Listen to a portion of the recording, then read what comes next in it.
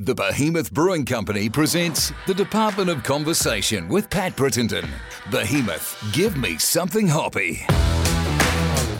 Kia ora koutou whānau. Welcome back to another edition of the Department of Conversation, brought to you by the Behemoth Brewing Company. So good to be back with you, and thanks to Behemoth for being our feature sponsor. Behemoth Brewing over the last 7 years have created over 240 beers. Many of those have been small batch one-off beers. They're sort of the commercial version of craft beer. Everyone does their craft beer at the moment. Well, these guys do it on big scale, and they do it brilliantly as well. If you want to find out more about them, go to behemothbrewing.co.nz. Hey, thanks so much for joining us today. I've had a few people contacting me about the big noise that we had upstairs a wee while ago. If you heard one of my recent podcasts, it was with Malcolm Gordon. There was a massive crash upstairs. I'm not sure if you heard that or not whilst we were recording. As you probably are aware if you're listening to the show, there is a new puppy in the house, and somehow the puppy decided to knock over a whole... Well, we've got like a gate, the gate that we put between the kitchen and the dining room whilst the puppy's going through training, and knocked the whole gate over. Probably a 40-kilogram gate. I don't know how, but a 10-kilogram dog apparently can knock over a 40-kilogram gate and then hide in the laundry until we come upstairs 10 minutes later to make sure everything's okay. But some asked about it, some have emailed me or messaged me, I should say, about it, and yes, the dog was fine, and it was a bang, and it's all sorted. If you ever want to check out what's going on, sometimes the dog is with me here in the studio. Her name is Nala. She's only 4 months old, or approaching 5 months old now, and just go to my Instagram, at Pat Brittenden, and as you'll probably be aware if you are a pet owner, as a proud dad, quote-unquote dad, doggy dad, there's far too many photos and videos of Nala on said Instagram for you to check out. This episode was brought to you also in part by Beardy Boys Coffee. Beardy Boys Coffee is a new way for you to support podcasters and content creators. It's amazing fresh roasted coffee direct from Dunedin Roastery to you. Basically, you buy Beardy Boy Coffee, there is a donation made from that sale directly into this podcast bank account. It's a way that you can help us continue to make this podcast without doing something like a Patreon, and a Patreon's fine, but if you're a coffee drinker, it's a way that you can continue to buy your beans and also support this podcast as well. Visit beardyboy.nz/doc to get your Beardy Boy coffee and help us to continue to make the Department of Conversation. At the moment as well, I think I'll double check this and maybe listen out to the next podcast. Every fifth bag bought is getting a free Beardy Boys t-shirt sent off to them as well at the moment. So go and try your luck, try our coffee, and maybe you get a little bit of a freebie on the way as well. Nick Rado, some people call him Nick Rado, R-A-D-O, Rado though, is a comedian of fairly high regard in New Zealand. He seems to be the kind of guy who has done everything and continues to try doing all sorts of new things. It's a really interesting conversation you're about to hear, where Nick goes through what he's done, and I'll say these words, what he has achieved when he had to pivot because of COVID, and where that's led him to in some new experiences and new chances for new and interesting work as well. Some very interesting and exciting international news for Nick as well. It's a bit of a you heard it here first sort of situation. If you're haven't seen the video version of this, at sometimes we get a bit of an exclusive. We release Nick's album cover, and obviously you need to watch the video version of that. What I do when I'm watching the video version, because I listen to podcasts and I watch them, if I hear something on a podcast that I want to see what they're talking about, I just take note of the time. And obviously, you start the time from when you hear the introduction, because when the introduction starts, that's where the podcast has started from in the video. This introduction is just for you very special people listening to the audio content. So once the podcast starts, from there through to wherever the thing is, you can go to the video version on YouTube or Facebook or Twitch or I don't know, wherever else it is, and you can have a look. So you'll get to see Nick's album cover if you want to do that as well. All right, team, enjoy. It was a wonderful chat. I enjoyed it greatly. Nick Rado. Hello, and welcome to your Friday. This is the Department of Conversation, and joining me today for a bit of a chat, Nick Rado. Nick, hello and good, what is it, afternoon? I'm a bit confused because we've jumped this time around a bit, but good afternoon, yeah. Thanks, and welcome to the show. Hey, no worries. Thanks for having me. Yes, and thanks for accommodating the the later time frame. Excuse the background noise at the moment. My wife's just starting the car up. I'm in the lucrative. It may look like an amazing studio, but I'm actually in my garage. So you've gone Mark Maron styles, have you? The studio podcast in the garage. Much. That's exactly right. Yeah.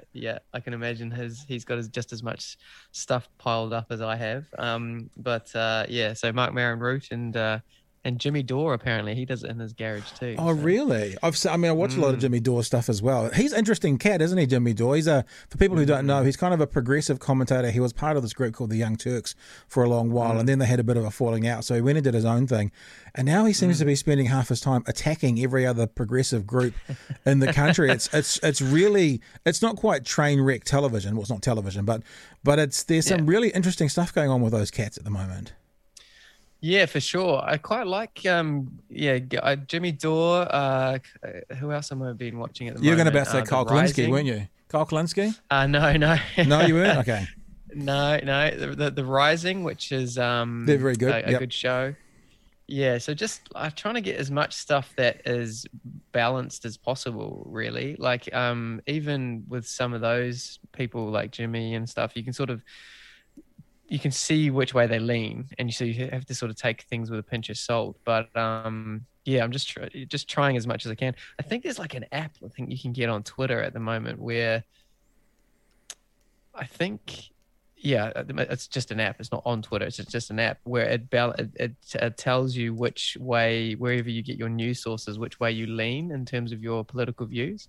But I can't for the life of me remember what it is. But anyway, yeah. So it's exciting times to. I don't think I've watched actual television for probably a year or two, which is interesting because I work in it as well.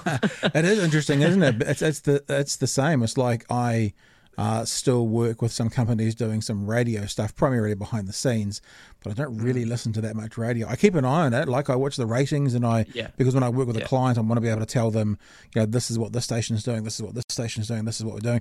But I very rarely listen. I think moving as well. You're still based in Nelson? Is that the case? No. So this is, I guess, the big story. So about, must have been, when did COVID happen? Was it 2020, March 2020? About 13 months ago? So basically, I got a gig on Australian television. It was a 2-year deal for like a comedy sports show. And I had done some stuff with them sort of 6 months prior to that. So I did about 8, 9, maybe 10 episodes and stuff with them on a show called The Night Watchman, which is like a cricket show, comedy cricket show. And then they really liked my stuff. So they were like, oh, you need to come out for a couple of years and do the next installment, which was going to be The Narrow World of Sports, which was going to be like a Mick take of The Wide World of Sports, but just sort of comedy, all sports, that kind of stuff. And so, I got a 2-year deal for that. And then I think I did one episode. I was over in Australia. We sold our house and we were going to move over. We had a 4-bedroom house in the middle of on a shipping container in the middle of the Pacific Ocean. And then COVID happened, and then I had to make a decision of whether I came back or bring my family over. And then, so I decided to come back, and I'm very glad that I did that. And then, so basically spent about $20,000 putting my furniture on holiday. So we only got our stuff back about 3 or 4 months ago, actually. So was that literally what happened? Your stuff was on the boat when lockdown happened?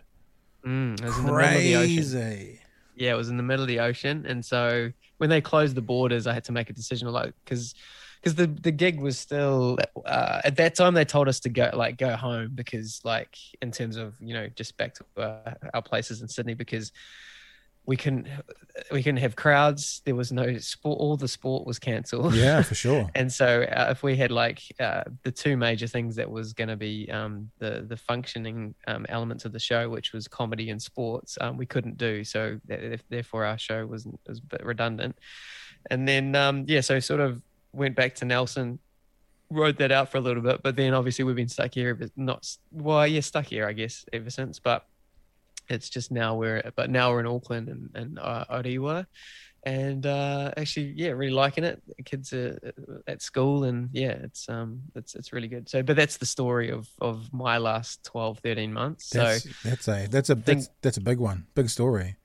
Yeah, well, it was a big story. It was because it sort of felt like it was like, oh yeah, so like not so much made it, but it was like this could be something really big. And obviously for our family too, like our kids were going to go. It was that perfect time. My son hadn't quite started school yet, so it was a great time to move with him, because he was going to just start like everyone else would have started at a new school. So that's times there's some times that we've had, but but now we're in Auckland and really liking it. So yeah, it's good times. The reason I asked that question is we're just talking about radio there, and I'm in Dunedin now, but moved down from Auckland several years ago, I think 6.5 years ago. And I noticed one of the things when you're in a smaller town, which is what my reference to Nelson was going to be, you don't spend anywhere near as much time in the car. And obviously the car is primarily a place to listen to the radio, so it kind of naturally falls away. But I'm not interested in that story now, because your story is much more interesting has come out of that, because I'm wondering, so you're based in Orewa now, which is, for people who don't know, north of Auckland, probably now with those new motorways, a 25-minute drive into Queen Street if there's no traffic, 30 minutes maybe? Yeah, if you're lucky. It's probably more like 30, 35, and then, but if you leave at 7 in the morning, it's 3 weeks to get in. Yeah, totally. Well, it's about an hour. Sometimes it can take an hour and a quarter, hour and a half. So, on a bad day, but it's I don't go into town on peak times that often, but when you do, it's tough. But it's like anywhere in the world. I've lived in many places in London and in Sydney and various places like that. So it just is what it is, but you just sort of, it is what you make of it. So a lot of the times, especially for comedians, like it's a great time to listen to your set or listen to other comedy or listen to other podcasts or inspiring stuff. Or listen to the radio, as you were saying, like in terms of just catching up on things. And that's it really.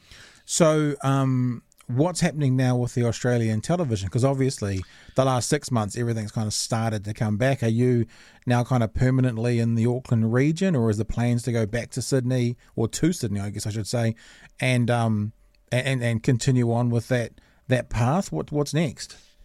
Yeah. So basically, I mean, I think the Australian thing, it's just so, even now it's still too uncertain, even with the travel bubble, lifting, it's quite uncertain for me. I can't really sort of justify moving the family at this stage, again, because it's just I would when things are just still so up in the air. So I think it would probably be about a year or two before that opportunity sort of comes around again, but it's not over by any stretch of the imagination. I'm still in touch with the guys that I'll be doing the show with and stuff, and I really enjoy working with them, and they're a great bunch of guys. So, and we'll definitely work together again on stuff, but I just think, we just have to see the lay of the land and what happens. But there's already talk of me doing stuff sort of remotely from here. Yeah, for sure. And starting up different things. So I'll always work with those boys because they're fantastic. I think just now what's still a little bit uncertain with government, like when you're reliant on literally governments making decisions on your livelihood, it's hard to make big calls with your own family when you don't really know what the like before COVID, we all knew what the game was. We all knew what the field looked like. And so we were sort of playing our own versions of the game before COVID. But then once COVID hit, not only did we not know what the field looked like, we didn't know what the rules were anymore. So it's kind of it's been very hard to pivot and to do different things. But in saying that, like, there has been opportunities and there has been other things, like, as much as that door closed for me with regards to the Australian and how big a deal that was, then I've got a couple of really great situations that have happened to me, which would never have happened if I was over in Sydney. One of which was working with The Rock and Sporting Rumble. So I've been working with those boys for about maybe, I think it was October. We sort of started doing some stuff in and around just before Christmas, and then that's been going really well. And then the other big situation as well, and so I've been working with Andrew Mulligan and John Day, and it's just going really well. I think you can see it on the screen there, the Sporting Rumble. So that's why we had to push this interview out, because we were recording our episode today. So it's back-to-back episodes for myself today. A lot of content. This is we're driving a lot of content today. But yeah, so it's really great, and it's just sort of mates chatting about sports, and we have some really great guests on, and Mel's and John really well connected with obviously all the big names of New Zealand and world sport. So it's amazing. Like, I'll turn up to work as the comedian, and they'll have like some amazing guests on every week, and I'm like, how'd you get that? And they're like, I just texted them, or I'll text these amazing people. I'm like, okay, all right. So yeah, so we chat about them, and it's just it's more lighthearted and more comedy, and that's what I really like about it. Is like it's placed to my strengths and my wheelhouse of just making asking stupid questions and taking the mick out of quite famous and well thought after and regarded sports stars. If people want to find out more about that, though, they can go to the Rock's website, therock.net.nz. But also that plays out nationwide. Is it 8 o'clock? 8 a.m. Saturdays at 8 a.m. But MediaWorks has this app called Rova, ROVA, and that's put on there as a podcast as well, isn't it? So if people want to check it out, they can either download Rova or listen to The Rock, I guess.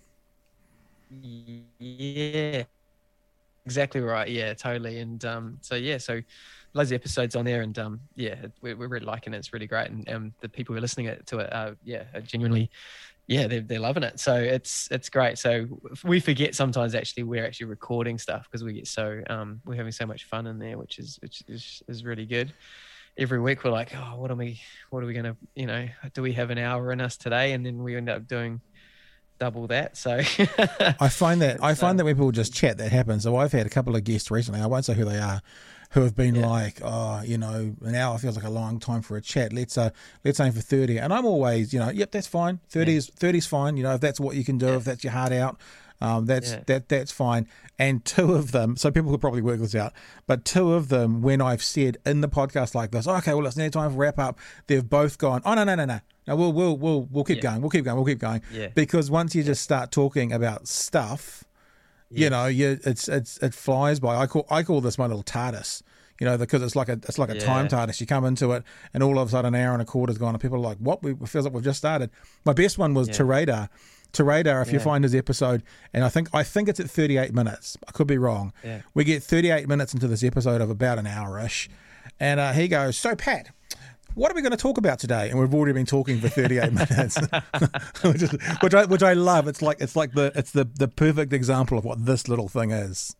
Yeah, that's exactly right. No, it's great. It's fantastic, and so it's so good, and and as I was saying to you before about different opportunities and different ways, this kind of style of communication and being able to do this kind of thing has opened up a lot of unique opportunities for me. So like the Sporting Rumble, which was one of them, but the biggest one, I think, and even I'm still sort of, I can't really believe this is happening, is I got a deal with Comedy Dynamics, which was an American, one of the biggest American comedy producers, who they produce comedy albums from like Mark Maron, who we were chatting to about before. Maria Bamford and Jim Gaffigan and all those kind of guys. Kevin Hart, Tiffany Haddish. Kevin Hart, they do. Yeah. Kevin Hart's, I think it's called Black History or something like that. I think they produced his special and stuff, and so they so I've got to deal with them. And so now, on May the 14th, my new comedy album, which is called Nick Rado on Trend, which is an hour of my greatest hits, basically, which is all clean comedy. An hour of clean comedy, and they're going to play it out on Sirius XM, which is on their channel Laugh USA, and which is a big deal. And then also it's going to be like available worldwide, just everywhere. So I'm trying to get people to buy it on iTunes before May 14th. So pre-sales on iTunes. It's not available just yet, but if you go to my website, there's on the landing page, you can book a pre-sale if you are interested. There you go. And that's the image you need to look for. Yeah, so that's just got signed off today. So that's my comedy album. Exclusive. That's an exclusive for the podcast. Yeah, that's it. Yeah, so no one's seen that. So Nick Rado on Trend is the album, and it's basically it's really great. I filmed it in Mapua, in Nelson, and well, I'll tell you the story of how it came about. Yeah. So basically, so when I was literally sitting around doing nothing, when COVID was happening, this guy that I did comedy with at the Hong Kong Comedy Festival about in 2010. So at the time it was about 10 years ago, but now 11 years ago.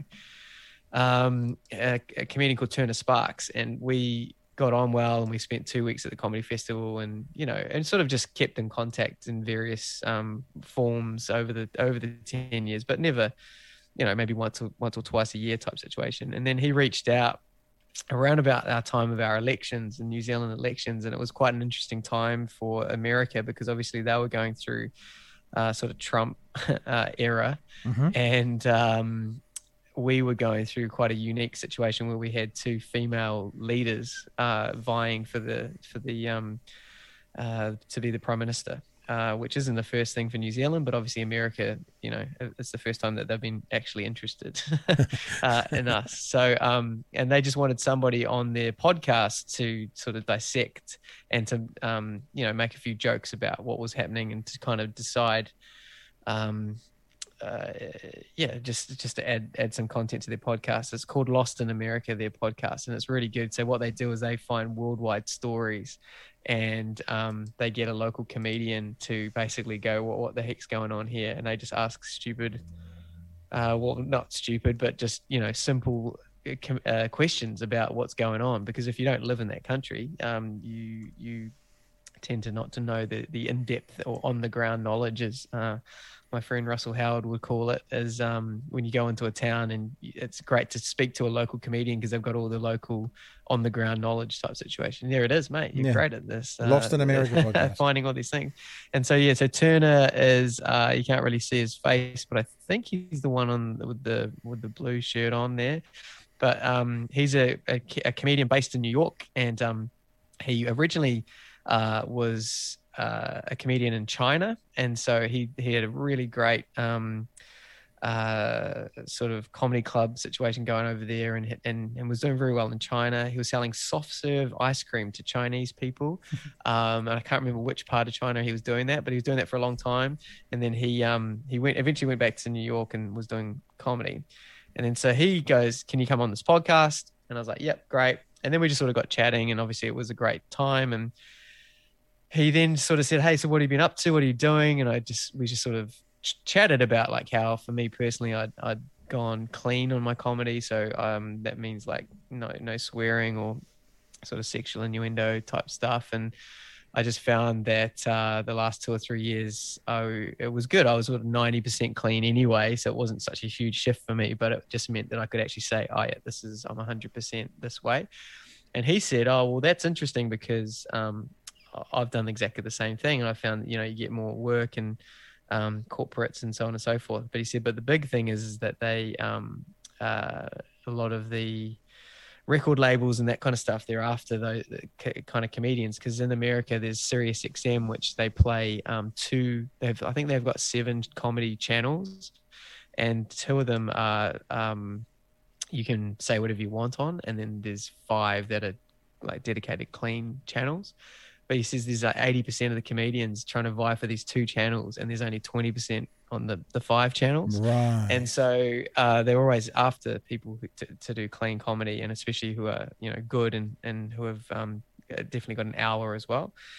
And so he said, "I can put you in touch with the people, if you like. And I was like, mate, that would be amazing. He goes, oh, have you got like an hour recording? And I just so happened that when I was in Sydney, I was doing some cruise ship work just before the lockdown stuff, and you have to do 45 minutes of clean, so 2 separate shows. So and it has to be obviously international as well, because there's so many internationals on those cruise ships. And so I just happened to have 2 separate 45 minutes like recorded on my phone, just like a voice memo. And then so I said, yeah, I can send that off. And then we had the intros, and then they were quite, what do you call it, reserved at first. They were very much like, oh, who's this guy, New Zealand, never heard of him, that kind of jive.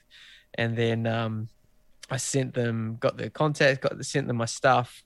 And then I think it was the next morning, Turner said to me that, he said within 10 minutes of him, because I had to send it to Turner, and then Turner sent it on to him. He wouldn't give up the contact. And so Turner did it, and he said, and he even said to me, listen, don't have high hopes, because I've done this for 3 or 4 other people, and they haven't even emailed me back to say that they've got the recordings. But he said that within 10 minutes they came back and said, oh yeah, we really like his stuff. That's so cool. Can you put us in contact? Yeah. And then I think they contacted me about 2 days later.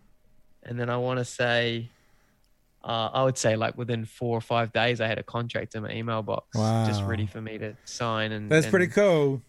Yeah. I mean, that's the story you hear about, like the actor getting the Hollywood break or the sports person getting signed to, you know what I mean? It's like, that's the John Kerwin story, who was playing 3rd grade for Marist and working as a butcher. Then all of a sudden next weekend he's playing for Auckland, sort of thing, just to have that kind of break. And it's so exciting to hear that these things are happening in the arts as well, and exciting to know where to from here. Yeah, well, that's it. That's exactly right. And the big thing what I liked about them is that it kind of seems like the further up you go in this kind of situation, the easier it is. It felt like it was just like, we just had a conversation, and they chatted to me, and they said, okay, so, this is what we're after. When do you want to record it? And I said, do I have to go to America to record it? And he's like, no, you can record it in New Zealand, because it's just the audio album. Yep. And even if it was video, I think that they still would have let me do it here. But just cost a bit more for a decent set. That's all. That's what Kiwis don't do. Yeah, that's exactly right. Exactly. Yeah, exactly right. So, and I just said, okay. And then he goes, well, when can you do it? And I said, I can do it pretty quickly if you want. And he just said, well, just give me a date, and then we can start working backwards from there. And so Nelson was a place that my family bought, me and my wife bought a house down there about 2 or 3 years ago. And we'd been living down there for 2 or 3 years. And so, but it was a place that I'd only ever gigged, like I'd done open mic stuff, but I hadn't really put on a show there. And so my sister-in-law just had a baby, and we were going down there as a family for 2 weeks just to meet the new addition to the family. Nice. And then so I was like, oh, maybe I could, like towards the end of that 2 weeks, maybe I could tag on and record the show and find a venue and at the Playhouse and get it done. And it was in January, and it was the worst time to do comedy, because it's light down there until about 11 p.m. So no, everyone wants to just be at barbecue. So I was very, I was going, people aren't going to want to come out, in January. Most people will be away and that kind of stuff. So, but yeah, I ended up performing or doing 2 nights at the Mapua Playhouse. It was recorded over 2 nights. If you want to, here's a good story. So they obviously, everything was being done remotely. So normally they would fly people over or fly a team or what have you, and get all their people in. But obviously because of COVID, they had to do things remotely. So a lot of the things had to be done via recommendations or agencies or that kind of situation. And so they had booked an audio engineer from LA, and they just booked it through recommendations and stuff. And then hang on, you mean they made the booking from LA? That the engineer wasn't from LA? No. They booked an audio engineer from LA, meaning when I heard you say that, I thought the engineer, but you're saying the booking was made from LA. Yes, that was gotcha. from LA. With you. Yeah.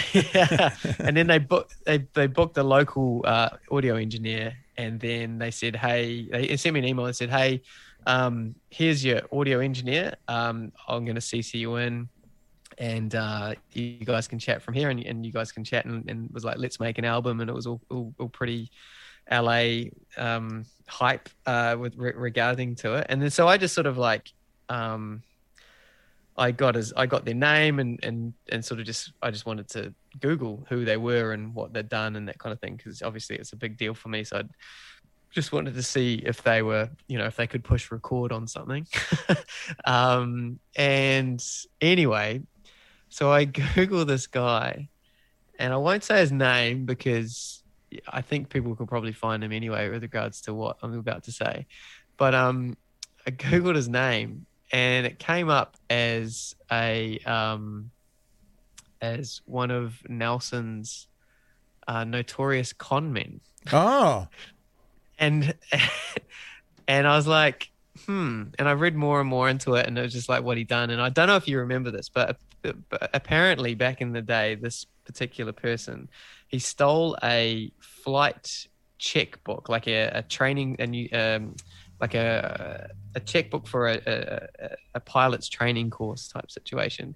And then he went around New Zealand pretending to be a pilot and signing off all these checks and staying in flash hotels and buying, or not buying cars, but in rental cars and so on and so forth. And he got caught and he got done. And it was like a catch me if you can type scenario, but for New Zealand. And and so anyway, he served it. He got punished. I can't remember what he actually got, whether he did time in jail or if he just got fined or what have you. Anyway, it was this guy, and he was going to be my audio engineer. And I was like, back to the LA guys, I was like, yeah, that's all good as long as it's not this guy. And then they were like, it's okay. I don't think it is. He's come highly recommended, so we'll check. And so anyway, I ended up meeting the person, and it was the guy. It was the con man. And when I chatted to him, he just something didn't feel right. Like I was asking him questions like, oh, how are you going to record it? And then he goes, oh, I haven't decided which microphones I'm going to use yet. And I was like, okay. And I said, oh, how are you going to SM57s will do the job. Thank you very much. Well, that's all I wanted to hear, right? Yeah. But he was like going, and he even was saying like, I think it's an SM. Oh, I can't remember what the thing is. But I'm not an audio guy, but I've recently bought like wireless mics and that kind of stuff. And I just know if you've got gear, you've researched it. Like I've got the Rode Wireless Go, and I'm aware of just simple things like that. And when he couldn't tell me that, I was like quite nervous. I was like, okay. And I asked him like, well, how are you going to record the crowd? And he says, I think I'm going to mic in the tables individually.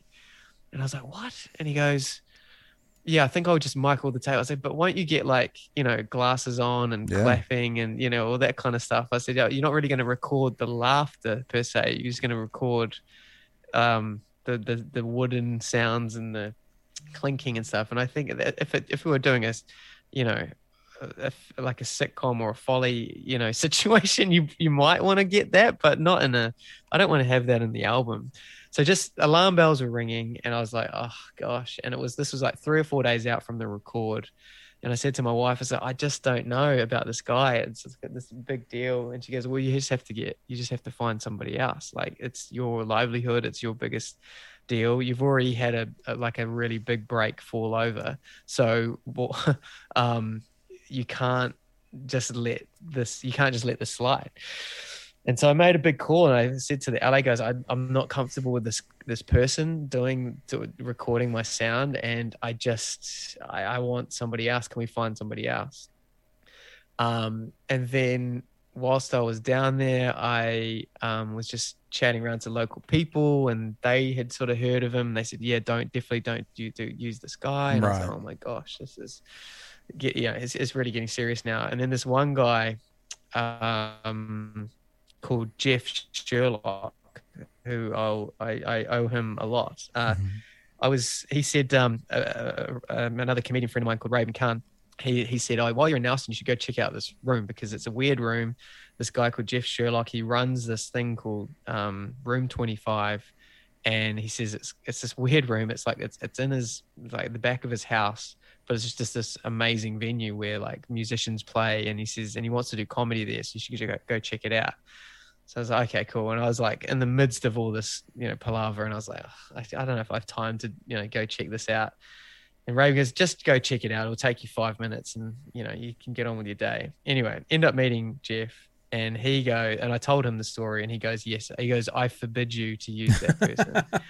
And I'm like, okay, I've known this guy 5 minutes, and he's like, forbidding me to do it.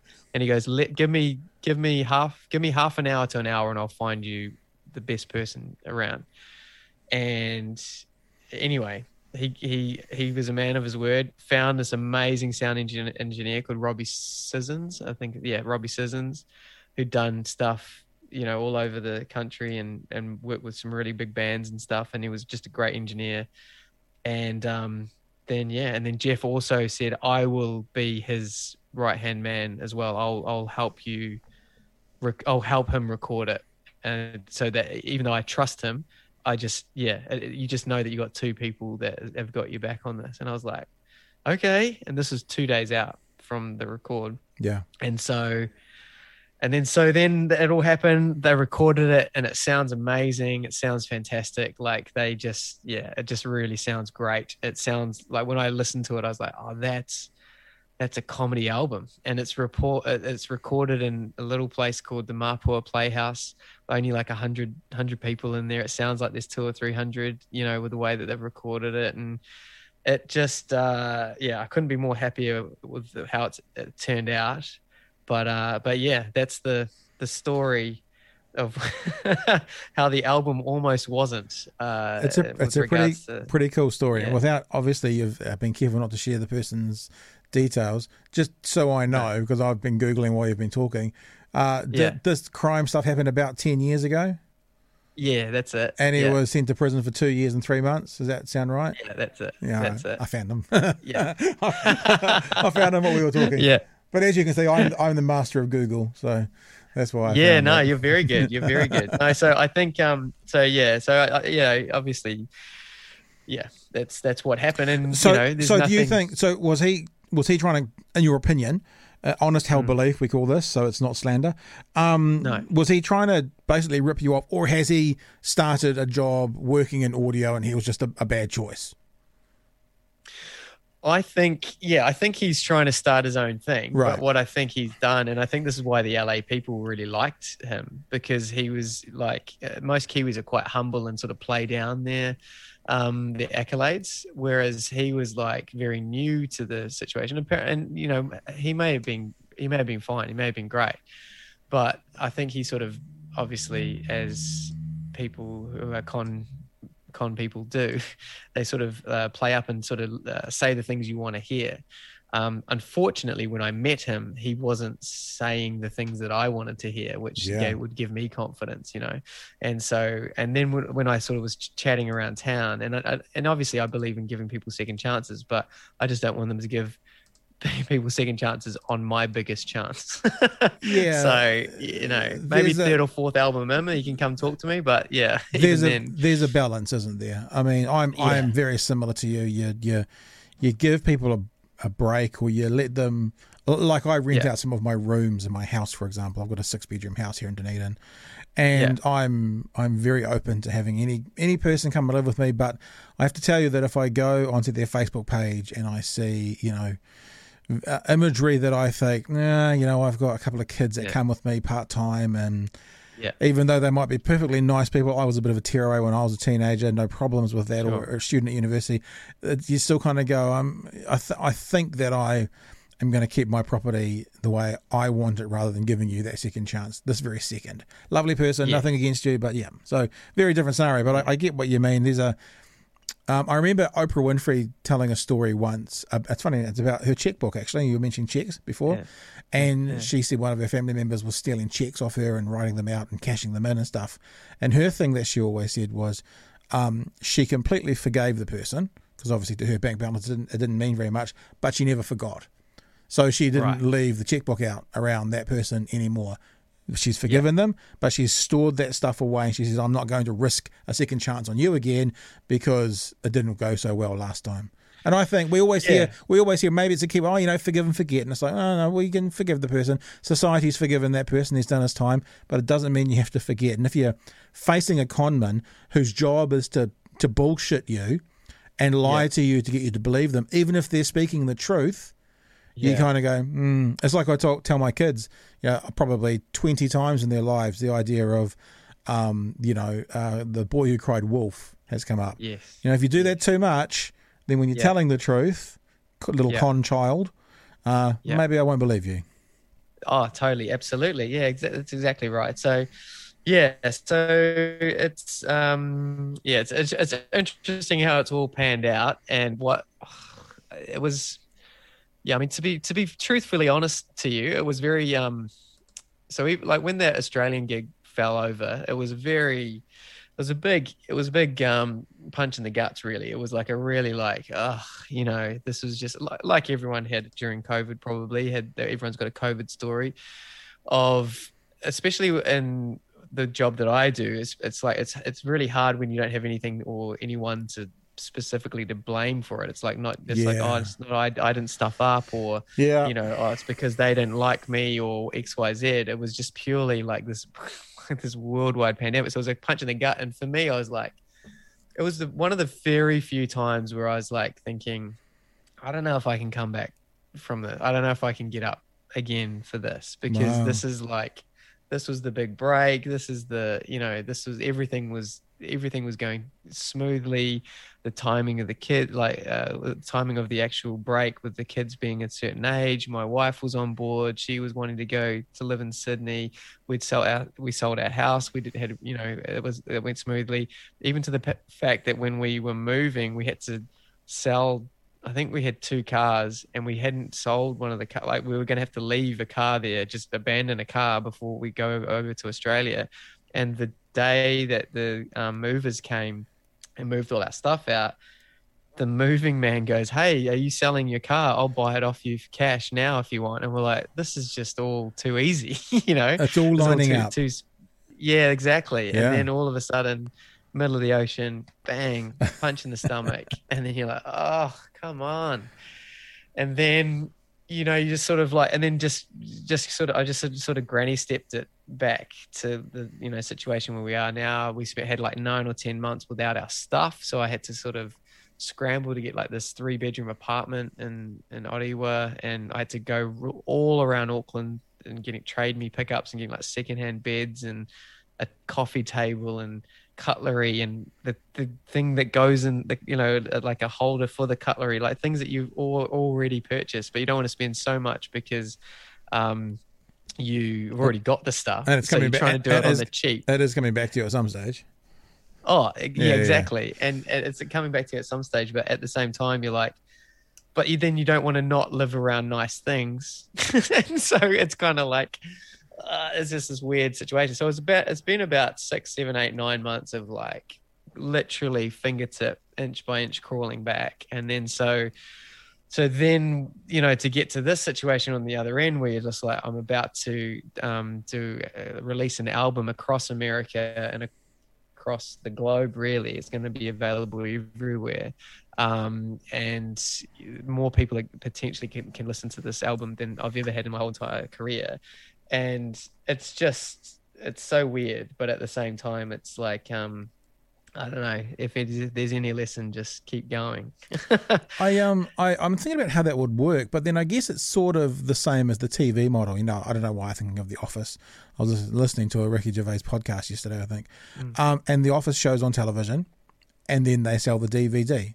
So they're selling something that's still available free in other places. So because I was kind of thinking it plays on, Sirius, and then it's available for sale. But does it like rotate on these channels 100 times, or how does it work? And then obviously it's out there in the ether, but it's been out there for free, and then you sell it. But that's what I'm saying. In my head, I'm kind of going, but that's what TV does. That they show the series and they sell the DVD, even though it might still be available on demand somewhere at the same time. Yeah, well, that's it. So basically, so how it works is that they're going to play my album from start to finish. So like, I don't know, when the Foo Fighters release an album, The Rock will go, like the new album will play it start to finish. They're going to do that for me on Sirius XM, and then I think on Laugh USA, but they've got like 4 or 5 other channels and stuff. And then from there they'll play, so like my it'll be tracks. So like that was the most tedious thing I've had to do, and the hardest thing is going through my hour and then not only naming the tracks but also going from 1 minute 37 to 4 minutes 23 is track 3. And it's going to be called this and this. And then you're literally going, but whatever I segment this into, that's going to be it forever. Like, so whatever you call this and whatever this is. So if you stop it, one joke too early or let it go one joke too long, it's kind of like, it's quite hard to do. And especially when I've been so close to these bits, and especially when throughout the album, if you listen to the whole album, there's actually callbacks to some of the bits. So there's bits where people are laughing like really hard at some bits, but it's because I've called back to like an earlier joke, and so it might not sound so good if it's individually played out. So how it works is so it's like radio. So they'll pick 5, 6, 7 tracks from the album, and they'll rotate it, and then and then I'll get residuals or royalties from those plays. But then it'll be available everywhere. But what I'm trying to do, and this is my goal, is that if I can get as many people as I can to buy the album on iTunes, because of, and this is, I'm just being totally honest here, because of COVID and pure inactivity of people releasing albums that aren't got people like crowds with masks on them or drive-in movies or whatever, there's a very high possibility that I can make the top 10 in the US comedy album charts if people buy the album on iTunes. And iTunes is one of the only ones that have like a chart, like an album chart. And so if that's the case, then if I can get as many of my friends and family and fans to pre-purchase and to buy the album as opposed to listening to it for free, there's an amazing opportunity for a New Zealand comic to be in the top 10 in America for comedy albums. And from going from like literally scrambling around on Trade Me, by haggling $15 off on a coffee table through to having a top 10 album in the comedy charts would be a huge, from rags to riches, literally, story. So, that's what I'm aiming for. And that's what, I think it's possible. Like, look, chatting with the numbers and the way that it's trending and stuff, it's definitely a possibility. All right, look at this. You see that? Oh, yeah. Done. Pre-ordered. Oh, mate, check it out. So look at that. It's just scrolled off for me. Oh, there you go. Done.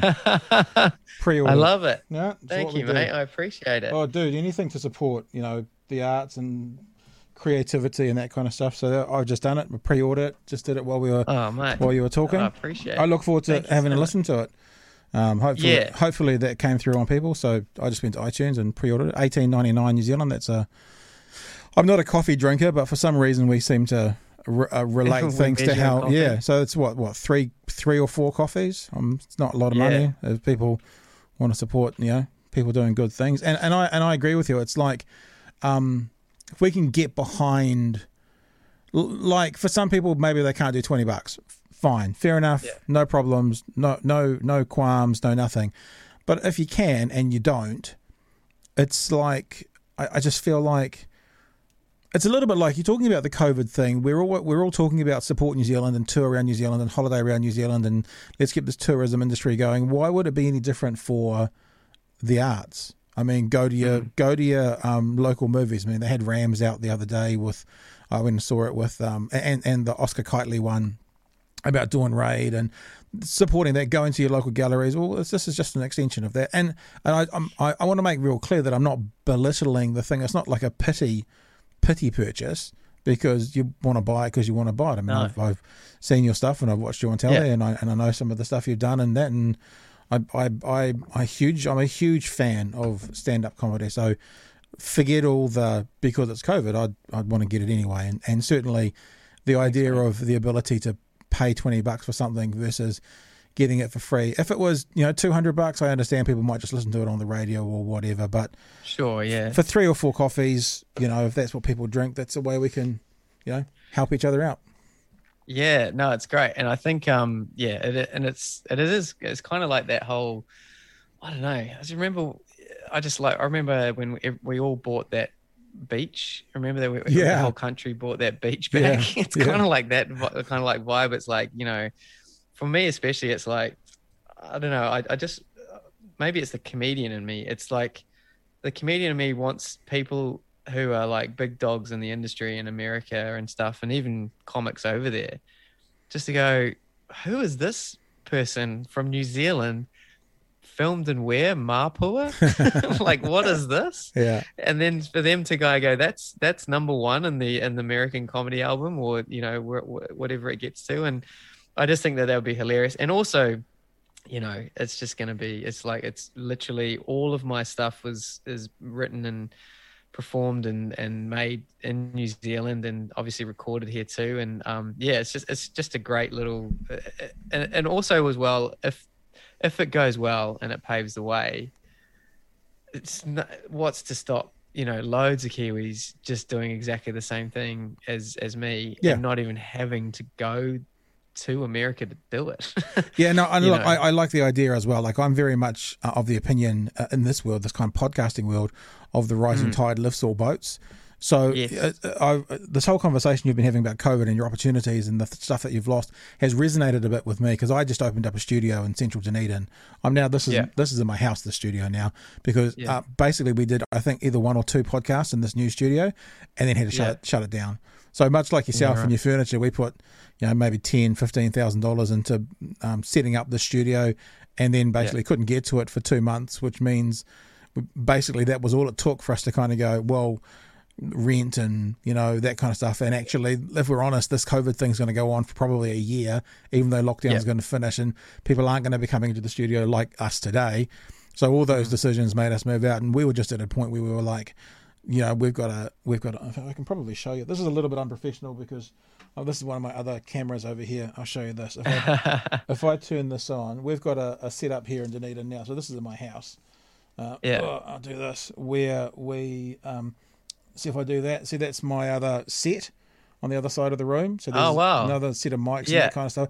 Oh, just forget those. Yeah, no. Forget those radio awards over there. They're not important. Those ones. Those one from New York. Don't worry about that. Don't worry about it. But see, this is in my house. So there's the spare room out there. There's the grass outside and that kind of stuff. But we had to decide how we were going to do it. And now I was working with a partner, and he was in charge of the sort of the sound and all the technical stuff, and COVID, he couldn't be here. So now I run everything myself, and I figure I've lost 12 months. So I'm like, what I tried to get to at the end of last year, like my plan for last year at the start of last year, I'm now trying to get to at the end of this year.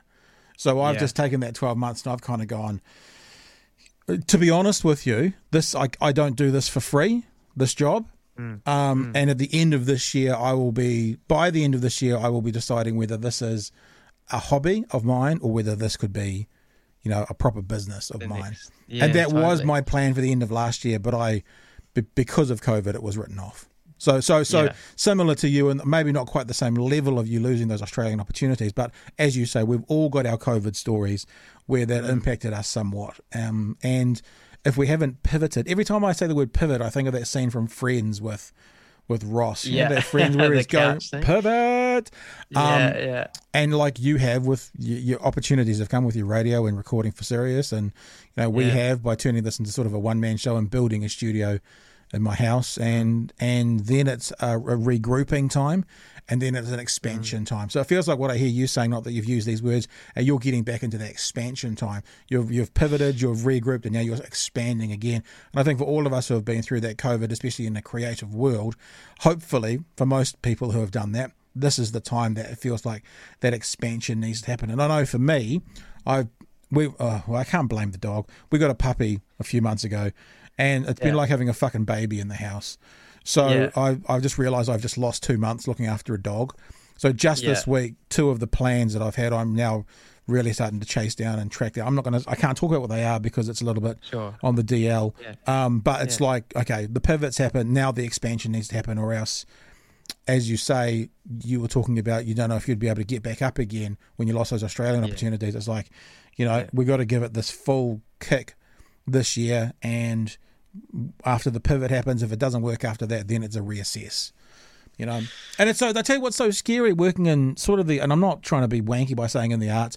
I've got a mate who runs a band. He was working in the music scene, and since he was 20, so 25 years, give or take. And he's moved from being sort of the front of the band to then starting to a slight pivot on who their audience was, because they were kind of a fun, silly, quirky band. And then that kind of started to resonate more with kids. So they kind of almost turned into a kids band, and they moved to Nashville, and they spent 10 years in Nashville doing it over there, and they did really well for themselves. And they've come back to New Zealand, and they're kind of doing it again more as behind the scenes, and they're getting other people to create content. And I said to him the other day, dude, if this all fell over, what would you be doing next year? And he goes, I haven't got a clue. And it's true. It's like when you're working and you're trying to get this kind of world to go, it's like if this world doesn't work, and I don't think people appreciate that, and I don't say this in a negative, but people who have got a 9 to 5, a teacher, for example, and I used to do that, so there's no criticism, who has a nice, safe, comfortable job, who has okay pay, who has good holidays, they don't quite appreciate that when you're working in a creative field, if it doesn't work, what the fuck are you going to do next? If this doesn't work, I don't know what I'll be doing next year for an income. It could be anything from, $20 an hour working in a petrol station, 100% fine with that. No criticism of that, to back into radio, to who knows what. Well, that's exactly right. And I think my dad, I don't have really the best, I haven't had the best relationship with my dad over the last however many years, but he's come back into my world, and he gave me the best advice that I've received in a long, long time. And he wasn't even giving me advice. It was like accidental. Like he was literally he was talking literally about, like, when we had our house in Nelson, we had these roses, we had this rose bush, and he was talking about how to look after it and stuff. But he was literally talking about the roses. But this is how we're so on different wavelengths that I was like, oh wow, that's such an amazing metaphor for life. So what he said was, he was like, he goes, so your roses, like, cause we had these beautiful roses. They were just like, oh my gosh, they were stunning. Like people would come and take clippings off them and what have you. And my dad came in and visited, and he was like, oh, so this, these look fantastic. And he says, but you're gonna have to trim them back, otherwise the next time around they're not going to be as good. And I was like, okay. And he started like chopping them right back. He chopped them right back to like it was literally just like stumps really from these roses. So he had to like take, he cut them right back. And he said the reason why we do that is so that so for the next time that they grow, they can grow, and then they can be even better, and they can be even bigger. And he says, so what he said to me, they can't blossom the whole time. And I was like, mate, that is just perfect for what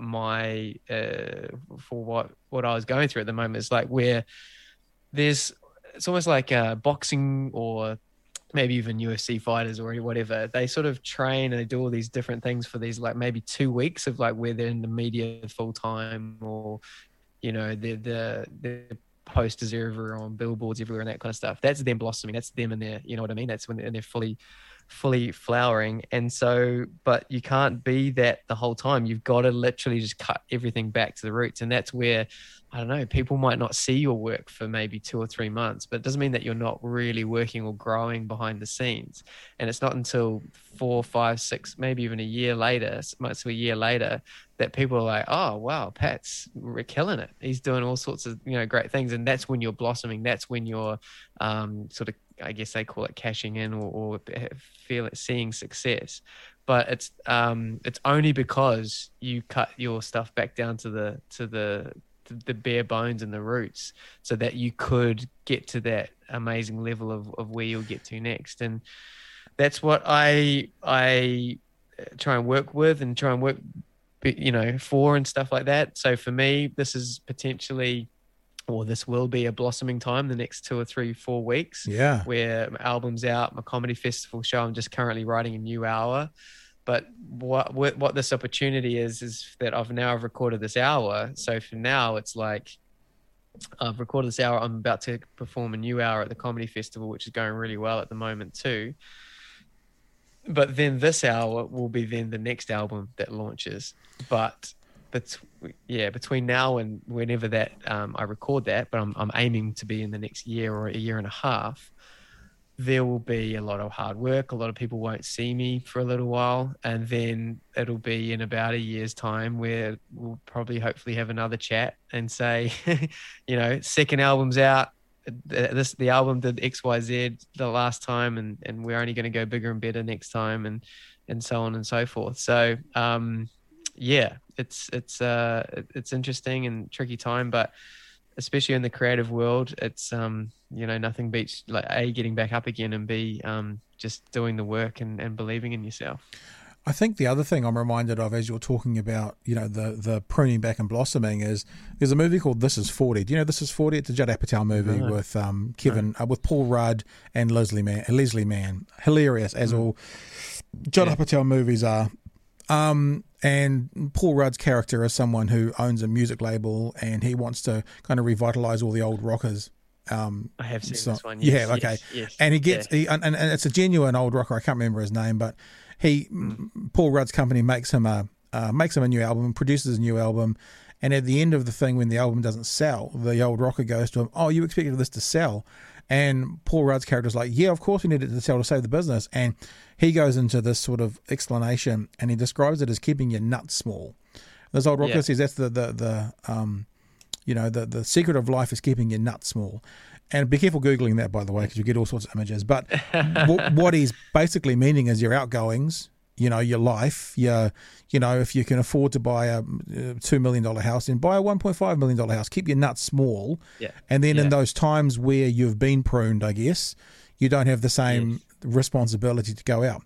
Now, just bear with me, because marry that, because as you're talking about the UFC, I did think about one thing.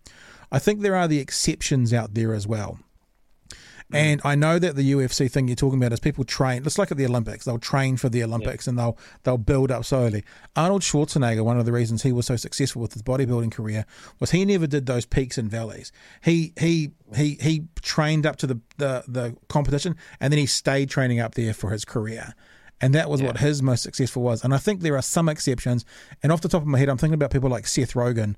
Seth Rogen, if you ever look what he's doing at any one stage, he's producing a movie, he's starring in a movie, he's producing 2 television shows, all these kinds of things. There are those people who can seem to get to that performance level and stay there for a period of time.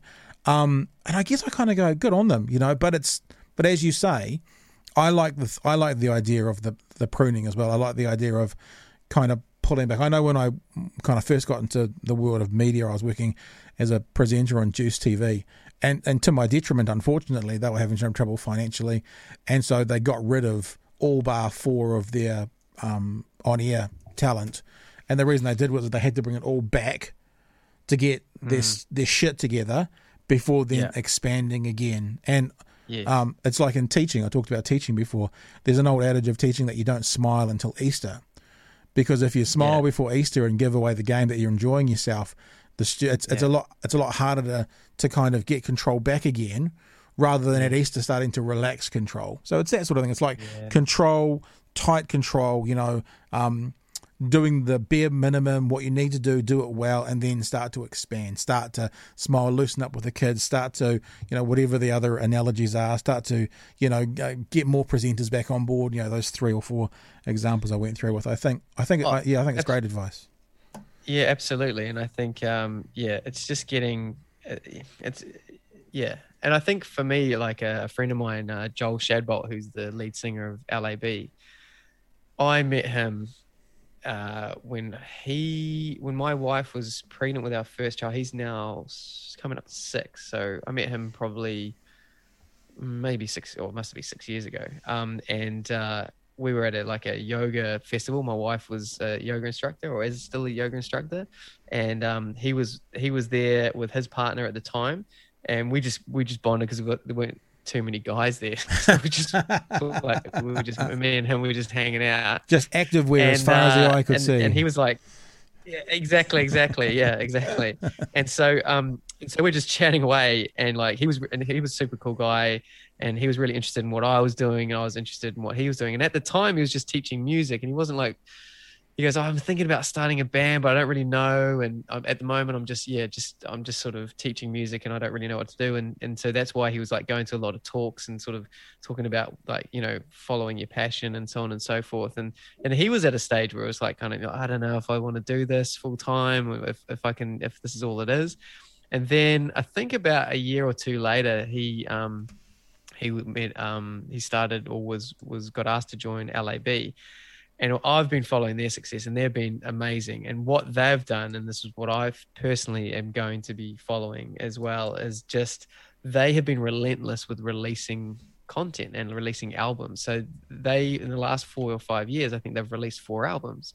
And so for me, it's as soon as they release another album, I see on their Instagram or their Facebook that they're back in the studio recording or writing another album. And it's that Arnold Schwarzenegger thing that you were talking about, where they're at that level now, and you see them now, they're selling out Mount Smart Stadium and so on and so forth, and they're doing so well. They are talented and they are hardworking, but also they are pretty relentless with not resting on their laurels.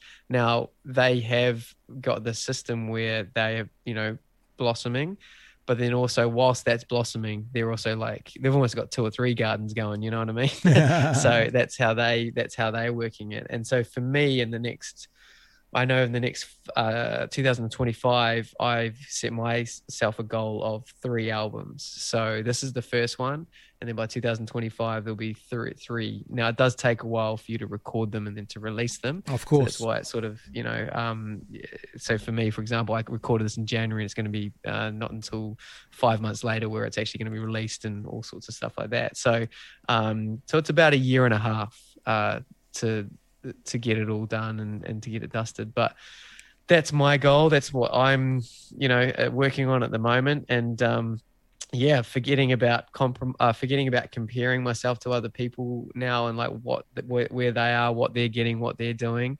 I've made this little deal with myself that whenever I start comparing my career trajectory, or if what other people are getting, if I start doing that, then I use that as a trigger to then start writing my own stuff, to work on my new hour. Nice. So it's kind of if you're going to go that way, it's no, don't think about what other people are doing. You can be working right now. This is not good for you. So if you start thinking like that, then go, all right, what can I be doing for myself and doing the next thing? So there's little things that I wish I could tell this to myself, 10, 15 years ago, but you only learn it when you learn it. So it's just little things that I've been learning over the last little while. And sometimes, maybe I wouldn't have learned it, and maybe wouldn't have appreciated it if I didn't go through the troubles that I did go through COVID. Maybe you have to lose everything to then go, all right, this kind of stuff, you guys, is what I'm going to do anyway. Yeah, and I guess we all say that, also acknowledging that, especially in New Zealand, we've been luckier than most when we've lost our stuff. We're talking about opportunities and finances and stuff, but we've also been in a world that's been fairly safe in a health aspect from this thing as well. So Yeah. I've got mates in the UK that are totally. They're just only just getting into comedian mates and stuff who just getting into what we would describe as like level 2 situations and gigs and outdoor gigs now. So, and that's been a year on. So yeah. I was just going to say, so people can see for themselves what you're talking about. I put up the LAB Wikipedia page. And what you're saying about them having an album each, the thing is that's worked for them as well. So they've got an album on in 2017 that was number 15 in the charts, 2018 number 12, 2019 number 5, and 2020 was number 1 in the charts. So it's actually worked for them as well. Building that content has built their audience, has probably improved their skills because they're working more, and has also enabled them to follow that trajectory from the 15 mark up to number 1 over those 4 albums as well, which is, it's kind of cool to see. You can see the literal growth of them whilst they've been doing it as well. Well, also talking to Joel as well, and I know for a fact that I think it might have been the second album or the third album. It might have been the third album. I can't remember. But I remember them sort of, it didn't go as well as they anticipated, or it wasn't like the big boom. They thought, oh, this is going to be the album we've done 2 years now, so the third year, gosh, it's going to happen this year. And so they I remember them sort of like going, they were really like, oh, quite, that was their punch in the gut moment. With like, oh, should we keep going, what should we do? And then look at them now, like, they're just absolutely, they're doing really great things, and I admire them for that, and I draw inspiration from that, and it's I really wish nothing but the best for those boys, and they're inspiring me to do my own thing, and we'll see where it goes. Hey, before we shoot off, and thanks for giving us some time today, no worries. I was just going to ask you about the decision to go clean. Clean comedy. Oh, yes. I say clean comedy in case I turn this into a clip and people just say the decision to go clean, and they think it's drugs and alcohol related. But clean comedy, is it really just a business decision, or did something happen in your life? Because I hear clean comedy and I straight away think about, people not wanting to swear, maybe people having an awakening to the world or whatever. What was the driving force behind the decision to go to clean comedy? A lot of it was, like I was finding that I was sort of 80-90% there anyway. And like, I swear, and I think people who don't do clean comedy are hilarious. I think, some of the funniest howling laughter I've had is some of the most darkest and daringest jokes that I've ever heard and stuff. And it doesn't mean that I don't find it funny, but it just, for whatever reason, when I was on stage and I was doing 80-90% of my stuff and it was pretty clean, and then I would launch into something that wasn't clean, it just really jarred with the audience. And it was it was almost kind of like they didn't expect that or want that from me. And then it just was like, okay, why did they turn? And I was just sort of, and this is just like listening back to your sets and always always learning and I guess training, for lack of a better term, on my stand-up. I was like, okay, so I had them for that 70-80% of that set, and then why did they just turn off? Why did I lose half of the audience in that situation? And 9 times out of 10, it was because I was doing something that sort of didn't fit my persona, or fit that what they were like wanting to do, wanting to see from me. So, and not that you should, let the audience decide, what jokes you should tell and what jokes you shouldn't tell. But for me, it was just sort of like a natural leaning towards that anyway. And I just did it. I just did it as a challenge as well. Like I was like going, so I've been lucky enough that where so when I started out, no one wanted to be an MC, comedy MC in the UK. So I started in the UK, and no one wanted to be a comedy MC. And, but for me, it was the only time I could get stage time because no one wanted to do it. And so I would get paid money, and I would get to go up 2 or 3 times in the evening to get more stage time. And so I was like, I'll just be the comedy. I'll do what everyone else is not doing so that I can get more stage time and I get paid money to do it. Yeah. People don't like doing it because you can't double up. So you can't, like in the UK especially, you could do potentially in London, you could do 2-3 gigs a night because you just do a spot. But when you're at the MC, you have to stay longer, or you have to stay for the whole thing. But what people weren't realizing is that you were potentially doing 3 spots a night anyway in the same room. You have to do different things. But so I became really great at being an MC. And so part of my thing is being best, trying to be the best MC I can be, and I ended up winning the Comedy Guild Award for best MC 5 times. No one else has ever done that. But because I treated it like, not only I'm gonna do this, I'm gonna be the best at it. Then when people started like going, oh, he's a really great MC, but that's all he can do is material. Isn't that great? Right.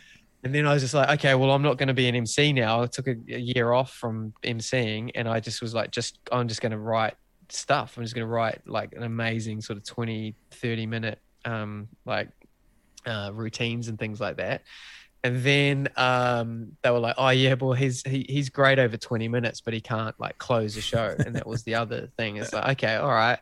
And then so I was like, okay, well, I'm not going to MC, and so my goal is to be a headliner. So I'm like, not only am I going to have enough material to do the time of a headliner, in New Zealand it's normally between 30, 40, 45, 50 minutes, sometimes an hour, to close a show. And so for me it was like, I'm gonna just try and write the best headlining set that's that I can possibly write at this time with the skill set. And in 2019 I ended up winning best male comedian, which is detriment to that, as to kind of like, that's the skill. But now when I look back on all this stuff, I was like, I've got these MC skills, I can open a show, I can middle a show, I can headline a show. And so so it's kind of like getting to that point where you try and develop all these skill sets, and you try and be the best you can be in all areas. I can't remember why I've said all these things now, what we were talking about before. But I think, it's about, I guess, like, I don't know what I was chatting about, but I think like about striving to be better, and learning the different elements of being good. It was a conversation about why were you clean, and that what you're talking about is you're talking about your personality. But the bit at the end there about you kind of kicking yourself in the balls, meaning making it difficult yourself. I'm reminded of a conversation that I saw a bunch of comedians talking. There was Ricky Gervais, and there was Chris Rock, and there was Jerry Seinfeld, and there was Louis C.K. And Louis C.K. does a similar thing, not exactly to what you're saying, but he says when he's going around trying stuff out, he often opens with his best bit. Because most comedians close with their best, but he often opens with it, and then he's laid bare in front of the audience, and then he has to get better to be able to do it. But it also made me think of Jerry Seinfeld when you were talking about what I heard you saying, if I'm paraphrasing, is the swearing on stage just doesn't fit who you are as a comedian. It's just sort of simple as that. Jerry Seinfeld tells a story about there was a joke, and he used to tell the joke, and he said fuck in the joke, and everyone laughed. And he tried one night not saying fuck in the joke, and nobody laughed, and he felt really concerned that they were laughing because of the swear word rather than the content of the joke, so he stopped doing it. Which I was thinking about. The other thing I was thinking about was, and I'm sure you know of Jim Gaffigan, and Jim Gaffigan is a clean comedian.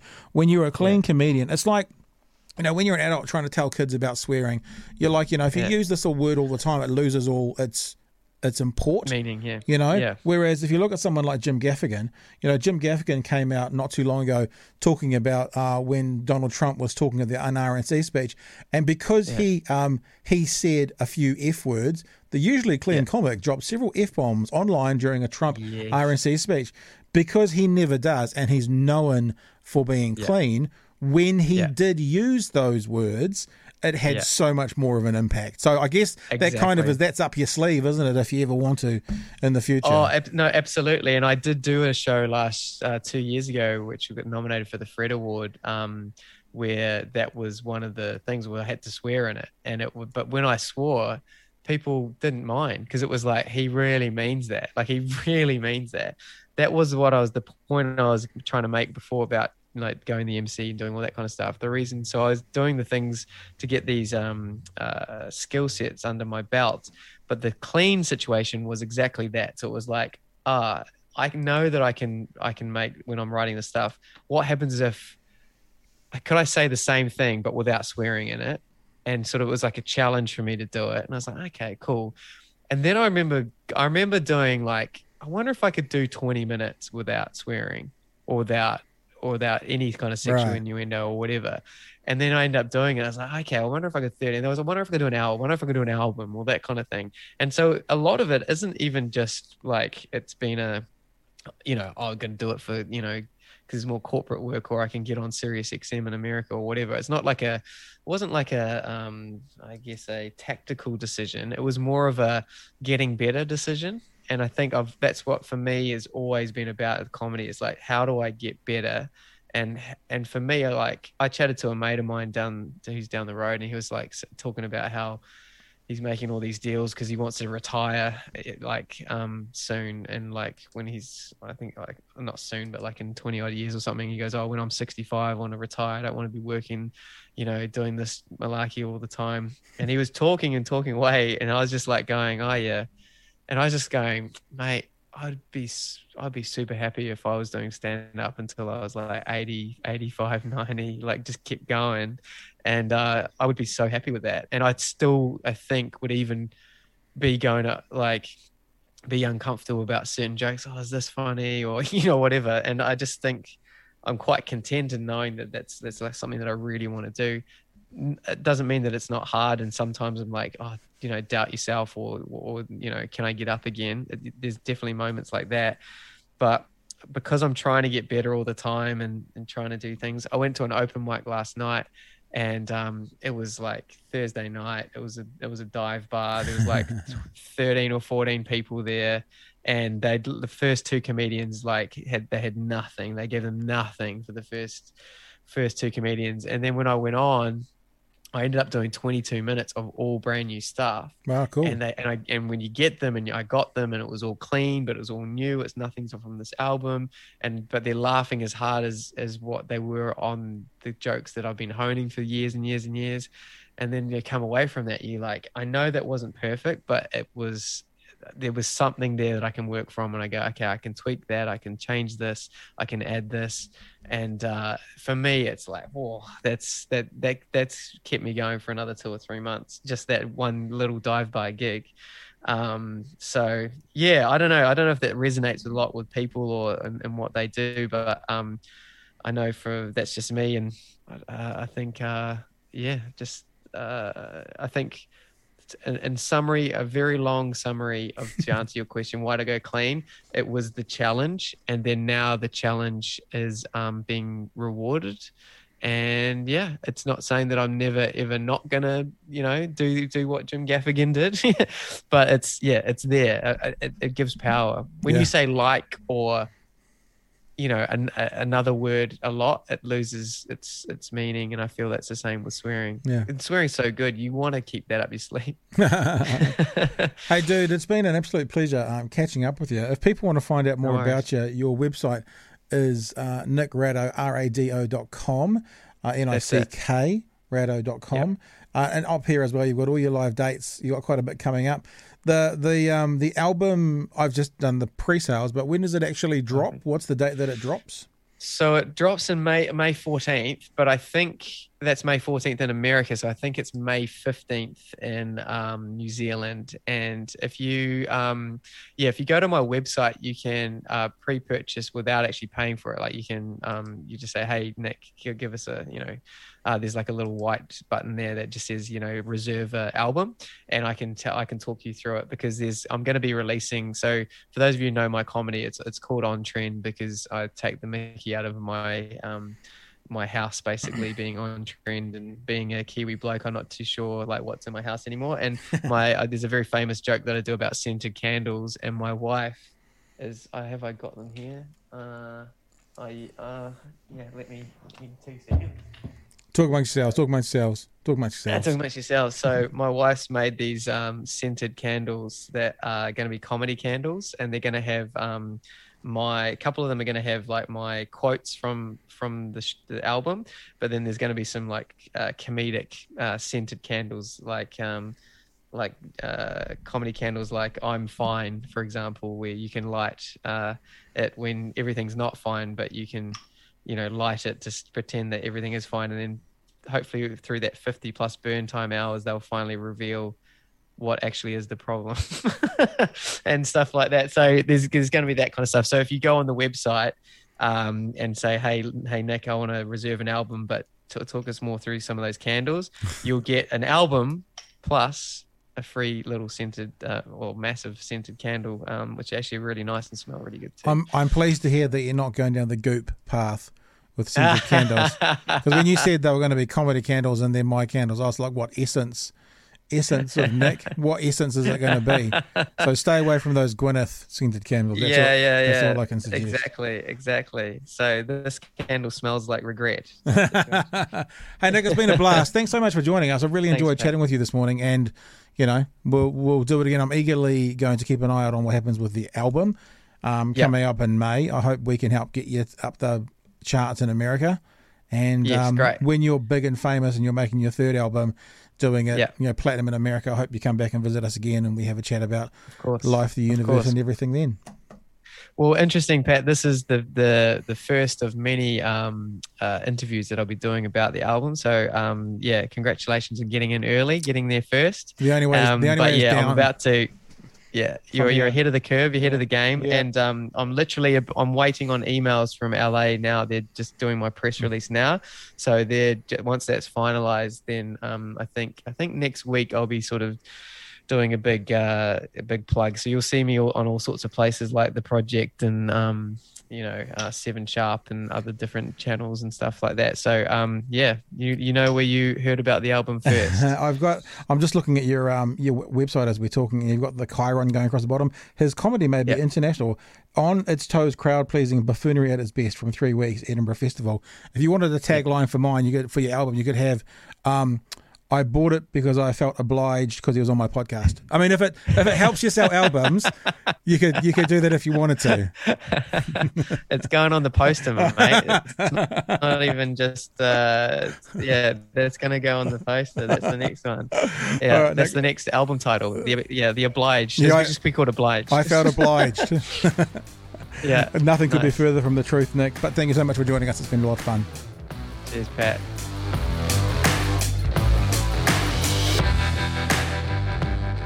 All right, guys, that's us done and dusted. The Department of Conversation brought to you by Behemoth Brewing Company. Thanks again to Behemoth for being our feature sponsor. If you want to go and visit them, and you're based in Auckland, we kind of need to be in Auckland to visit them. The home of Behemoth Brewing is Churley's Brew Pub. Churley's, CHURLYS.co.nz, is the pub. It's also the brewery, and you can get a meal there as well. It's 1A Charles Street in Mount Eden for those of you in Auckland. If you're not in Auckland, well, then you can just go to shop.behemothbrewing.co.nz and get all your Behemoth wares that way as well. Coming up next time, I always struggle as to how do I say this, next week, next time, because it depends when you're listening to it. Coming up next time, we're going to be having a chat with someone who's actually been a really close friend of mine for a very long time. His name is Paul Russell, and you may not know the name as well, but he's a bit like Nick, actually. He's kind of done everything. He was the original drummer for Supergroove. He also was Shay Fu's drummer for a long time. He then moved to the UK and he performed in Stomp for a very long time, that percussion dance troupe, up to and including performing at the 2012 London Olympics. Was that 2012? It was. Wow, a long time ago. He also was part of a very successful, very well-regarded band called 8. And he's doing something new in the music world. So I'm really looking forward to it because I've known Paul for 20 plus years, and it'll be the kind of podcast which is probably quite a catch up between me and him. We haven't talked for a very long time, but also it'll be a really interesting insight into someone who has been a working musician in New Zealand, who has reached kind of New Zealand's pinnacle. Just think Supergroove. Who doesn't love Supergroove? And has done other things as well. So that conversation is coming up next as well, along with a whole bunch of other interesting ones as well. If you want to know more about what's coming up, a really good way to find out is to visit us on the Facebook page, facebook.com/DOCNZ. We typically put up who's coming up when up there and give you updates and stuff as well. This episode was brought to you in part by Beardy Boy Coffee. There's 4 different roasts, including decaf, and the beans are sourced from the best coffee regions in the world, including Colombia and Kenya. If you're a coffee drinker and you already buy fresh roasted beans, then maybe you want to try Beardy Boy beans. Every 5th bag of coffee sold at the moment will also get themselves delivered a free Beardy Boy t-shirt. And what else? Gosh, well, it's just actually a way that you can support this podcast. It is a coffee that is being developed specifically to support podcasters. So rather than us saying, come and support a Patreon, give us just money to do it, we're saying, just buy our coffee. Buy the coffee. We get a kickback from it. You guys get the coffee that you love. And we all move forward happier and well fed with coffee. beardyboy.nz/DOC to make your purchase. All right, guys, be safe out there. We'll see you again real super soon. Have an awesome day or night or morning or weekend, depending when you're listening to this.